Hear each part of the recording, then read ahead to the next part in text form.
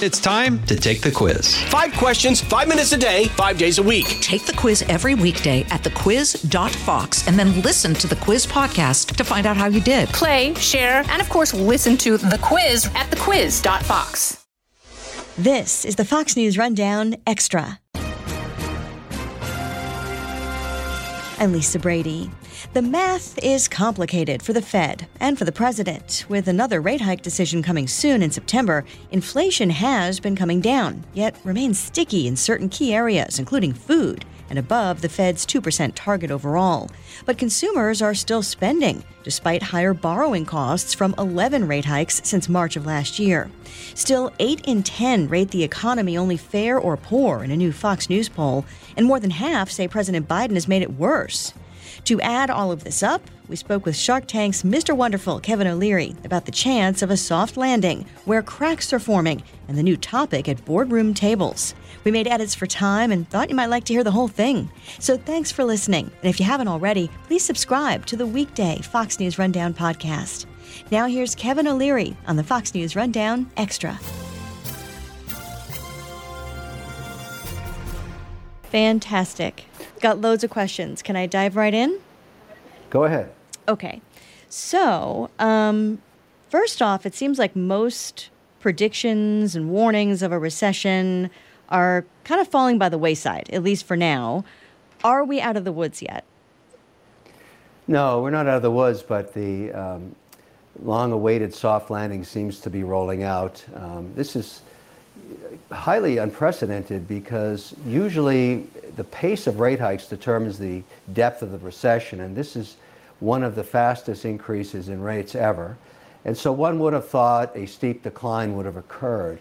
But I speculate that the reason that hasn't happened is the amount of money that is still sloshing around the system and hasn't even been printed yet, close to $1 trillion sitting in the CHIPS Science Act and the Inflation Reduction Act, is still not put to work. And so the market anticipates that.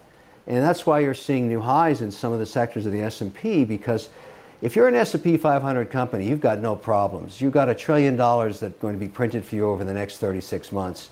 Where the cracks are showing, and I don't think we know the outcome yet, is in small business in America, employers between 5 and 500 that have had this remarkable change in their cost of capital. And now with the collapse of some regional banks and others that have to go through refinancing their balance sheets on commercial real estate, it's highly likely that that's where we're going to see the next trouble occur.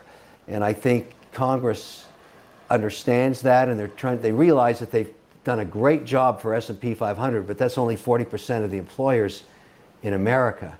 And the other 60% are small businesses, and we've done nothing for them.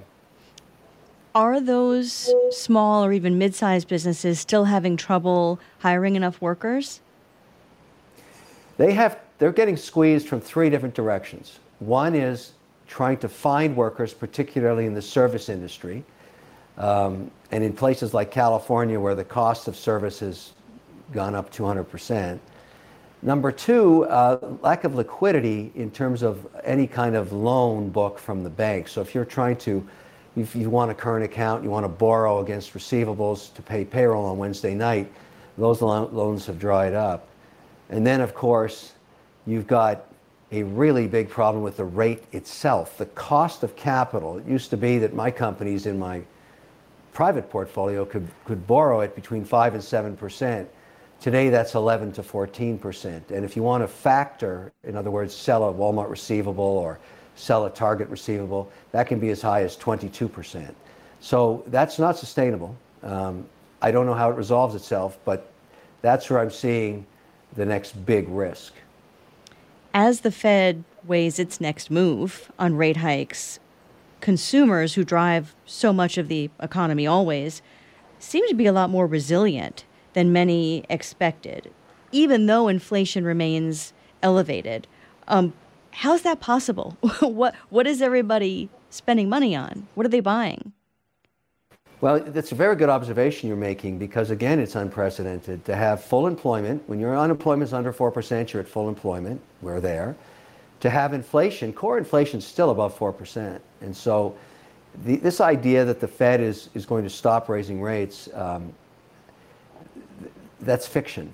Their mandate is to get to 2%. They're going to keep going till they get there.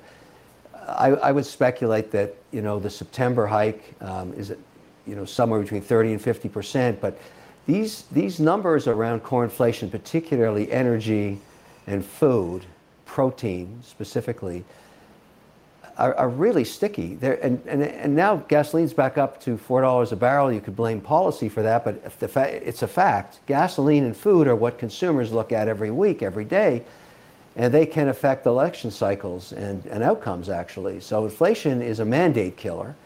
I would think, as we go into a presidential cycle here, that's going to be the focus of both parties. But I go back to the core reason.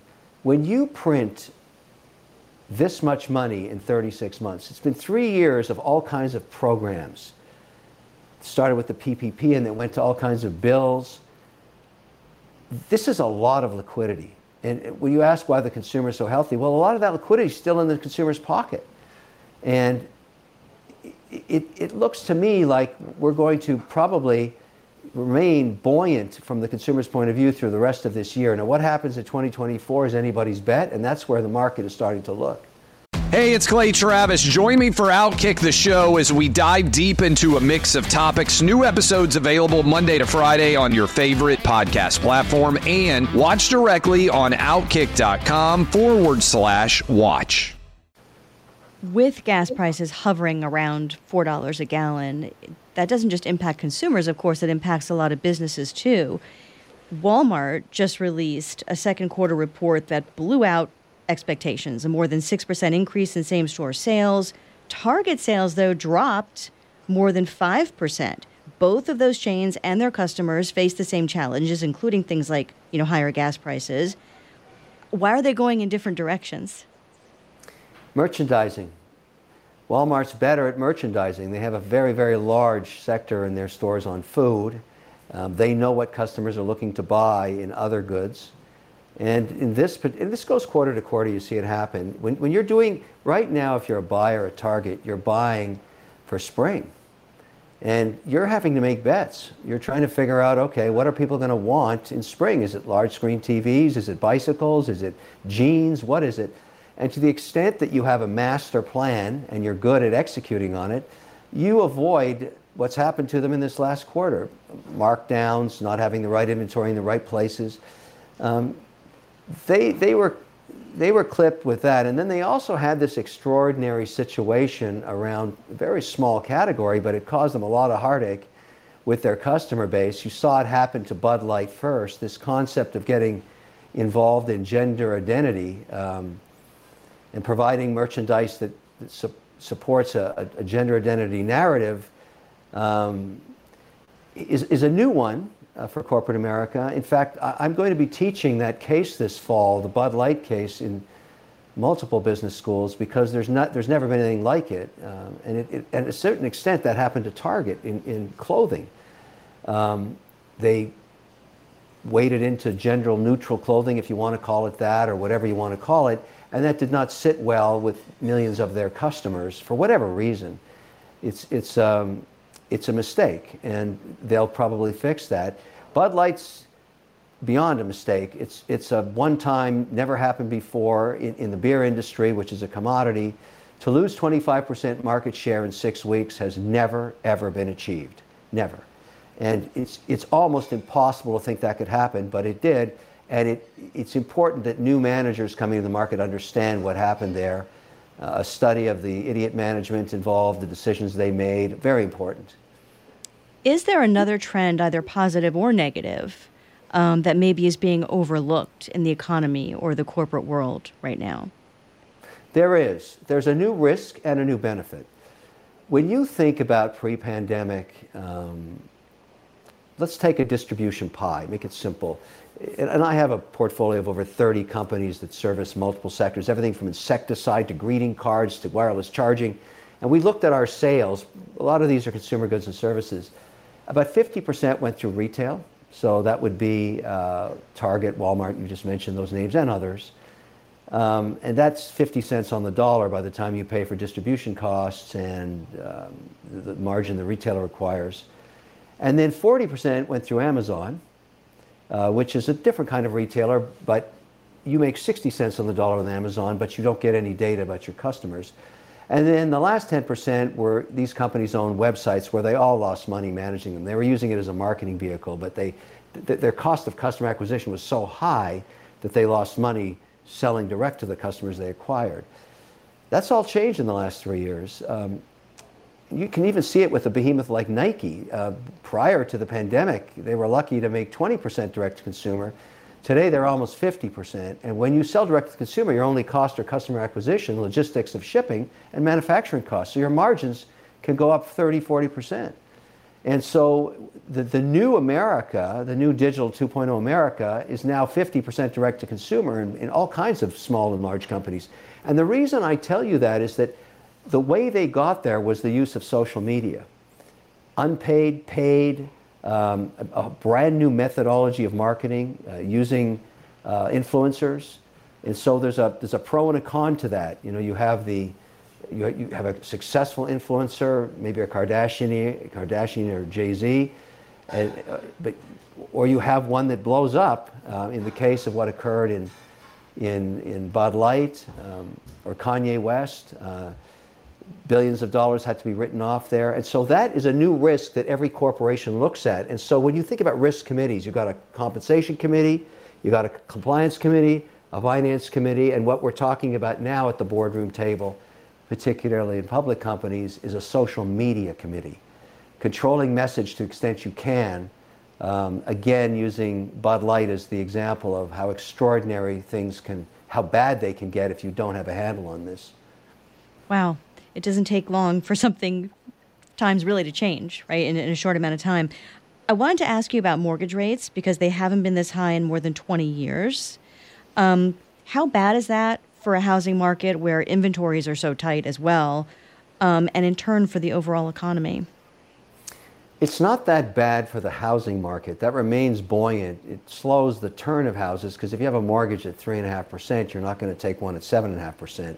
when you move. So we've got that problem. But where it's manifesting itself into a $1.5 trillion problem is in commercial real estate, in office and commercial. Boston used to be a AAA venue for office space, and these office towers would trade between $750 and $1,000 a square foot. Today you can't sell them for $250 because they're empty. Same in New York. That's a huge mark-to-market down, and you haven't seen the impact of that yet in the markets because this paper has to turn over the next 3 years. So, and where it really hurts are the regional banks where they have up to 40% of their loan book, their balance sheet in real estate, because you have a whole generation of managers that have never worked in a rising rate environment, and they just kept putting real estate on their book, not understanding that that's a long duration asset and short rates are killing them. And so now when that turns, there's no equity left in the building because it's dropped in value by 40 to 60%. And all of a sudden you got to put a mortgage on it that's 200% higher than what it was before. And I think that's where we're most worried as investors. I certainly am. I've really adjusted our portfolios in an operating company away from commercial real estate, although we did get hit there. But our book is down to less than 2% of commercial, and the rest is all residential, where in certain markets, particularly coastal states, it's extremely buoyant. I mean, Miami is an example of just how strong those markets are. And so we invest there and in other places as well, because there is a trend, because 40% of staff never came back to the office tower and they're working remotely, well, they want to live in places where they enjoy living. And that's sort of what's occurring in the residential side. One other question for you. Some big investors are betting on bad times, at least in the markets, including Berkshire Hathaway CEO Warren Buffett, recently sold nearly $8 billion worth of stock.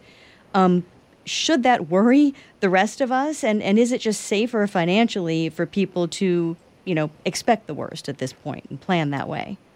Well, that's a good question. Let's take it in pieces. Let's talk about the Buffett $8 billion sale. The truth is that's a rounding error in his portfolio. I mean, it's remarkable as it sounds, it's true.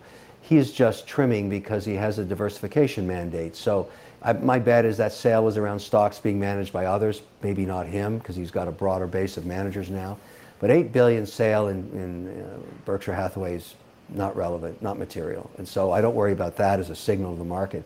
There are other big bets being made, very much like the housing crisis, when syndicated debt on housing.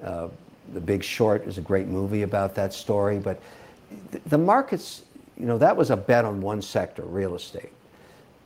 The market's now 11 sectors, and including technology and energy and consumer and all kinds of other sectors. To bet against the entire market means that you're a market timer. And there are very, very few people that have made a long-term success of market timing. In other words, knowing when to buy, knowing when to sell. I would argue that it's a time now for some diversification across asset classes. Perhaps, going into the pandemic, you were 70% in equities and 30% in fixed income, because fixed income was really underperforming a benchmark of a 6% return.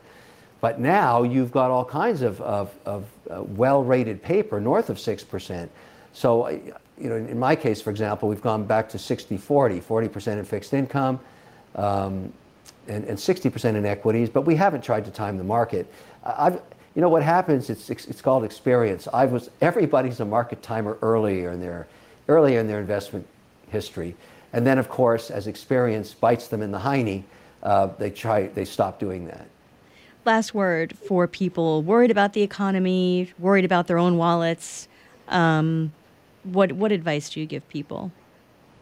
Well, I've learned I never bet against America. I mean, it's a situation where we're very self-critical about our policies and our politics and the shenanigans going on in Washington and all of this stuff. But at the end of the day, this is the world's largest economy, and it has found its path of least resistance through innovation. And so I'm always optimistic that we'll innovate beyond what anybody else can do, and as a result drive a growing economy. GDP growth last quarter north of 5%, that's unprecedented too. I mean, I'm not saying that's going to be the annual number, but there's a tremendous amount of productivity that comes from advancements in technology. The latest that's being hyped is AI, but it will actually affect S&P earnings in a positive way over the next decade. And so I remain optimistic, and I tell people, don't try and time the market. If you're nervous, just have a higher allocation to cash. At least you're getting paid 4 to 5% for that now. But do a broad sectoral diversification. I use ETFs. I found them to work very efficiently at low cost, and that's what I believe. And so if people say to me, oh, the market's going to hell in a handbasket. Yeah, I've heard that before, many, many times. And if you're going to bet on the end of the world, you're only going to get it right once. That's it. And so I don't see that happening personally, but you never know, of course. I'm just generally an optimist, and I'm very encouraged by the fact that I've got multiple men and women in my portfolio that are CEOs of their private companies, in addition to what I do in the public markets. But they're really good entrepreneurs, and they figured out a way to survive through what was unprecedented hell on earth during that pandemic. And here we are, having one of our best quarters in history. Shark Tank investor Kevin O'Leary. Mr. Wonderful, thank you so much for your time. Thank you. I appreciate it. You've been listening to the Fox News Rundown. And now, stay up to date by subscribing to this podcast at foxnewspodcasts.com. Listen ad-free on Fox News Podcasts Plus on Apple Podcasts. And Prime members can listen to the show ad-free on Amazon Music. And for up-to-the-minute news, go to foxnews.com. I'm Emily Campagno, and this is the Fox True Crime Podcast, bringing you closer to the story than you ever thought possible. Subscribe at foxnewspodcasts.com or wherever you download podcasts. These are the stories that keep you up at night. From the Fox News Podcasts Network. In these ever-changing times, you can rely on Fox News for hourly updates for the very latest news and information on your time. Listen and download now at foxnewspodcasts.com or wherever you get your favorite podcasts.